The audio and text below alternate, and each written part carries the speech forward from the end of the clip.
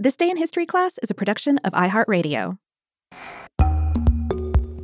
Hey guys, welcome to This Day in History Class, where we bring you a new tidbit from history every day. Today is April 26th, 2019.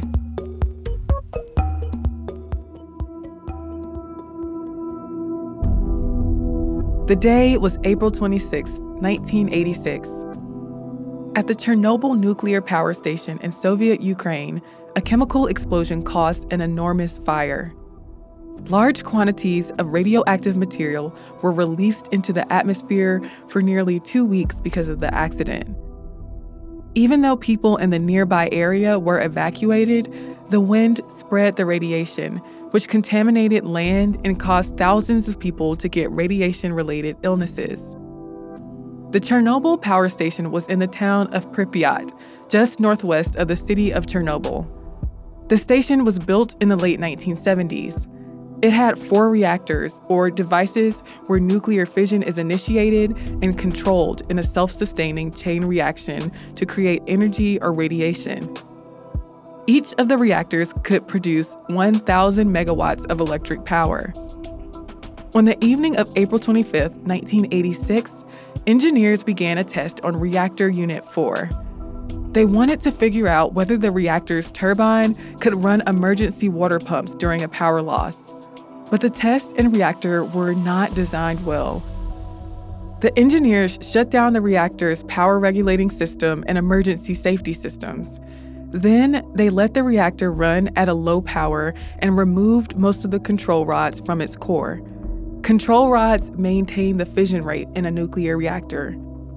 The reactor's output went up to 200 megawatts, and at 1:23 a.m. on April 26th, the engineers shut down the turbine engine to see if its inertial spinning would power the reactor's water pumps.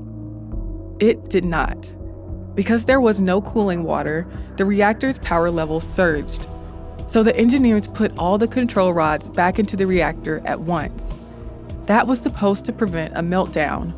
The problem was, the control rods had graphite tips. Those graphite tips made the chain reaction in the core go out of control, and steam building up in the reactor blasted the steel and concrete lid off of it.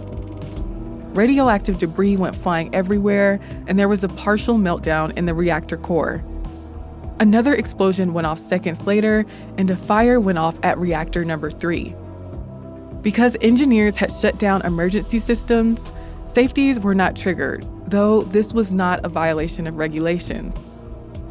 The explosion released 400 times more radiation than the atomic bomb the U.S. dropped on Hiroshima.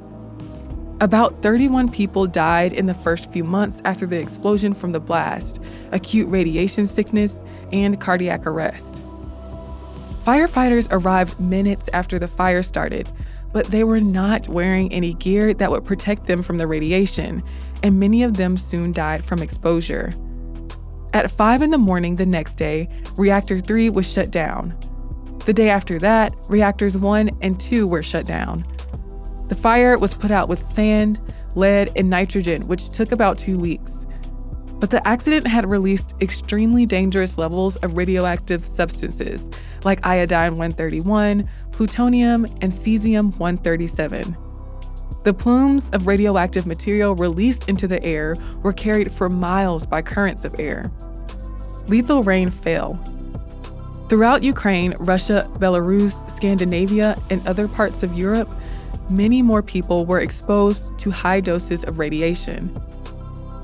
On the 27th of April, the Soviet government began evacuating Pripyat's tens of thousands of residents. At the time, evacuees did not know how serious the accident had been. At first, the Soviet Union tried to keep the accident a secret, not announcing the scale of the disaster. But a few days after the explosion, Swedish officials realized that high radiation levels in Europe were the result of a nuclear accident in the Soviet Union. So on April 28th, the Soviet Union announced that there was an accident at Chernobyl. In May, hundreds of thousands of people called liquidators were sent to Chernobyl to help clean up. They worked in short shifts as they did not have adequate protective gear. Over several months, a huge steel and cement sarcophagus was built to encase Reactor 4 and prevent the further spread of radiation. Still, thousands of people remained in contaminated areas. People got sick from the radiation, which increased the incidence of thyroid cancer. Animals and forests were also affected. The Chernobyl power station wasn't decommissioned until 2000. In 2016, a new confinement was placed over the old sarcophagus, which had been deemed unsound. Today, there is a Chernobyl exclusion zone that's about 1,000 square miles, where people cannot live and agriculture is not allowed. But there are animals, like wolves and bison, living at the site. There are plans for a solar power plant to be constructed at the site, and people can visit the abandoned territory as tourists. But the radioactivity is still affecting people and likely will for decades. For example, cows miles away from the site still produce milk with high levels of radiation. The number of deaths caused by the radioactivity is controversial, as the long-term health effects of radiation are hard to pinpoint and statistics can be unreliable. Many fears of radiation-induced health issues are unsubstantiated, but estimates of the death toll have ranged from a few thousand to an improbable million. I'm Eve Jeffcoat, and hopefully you know a little more about history today than you did yesterday.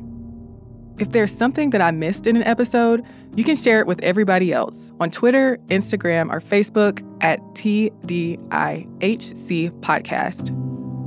We'll see you here in the same place tomorrow.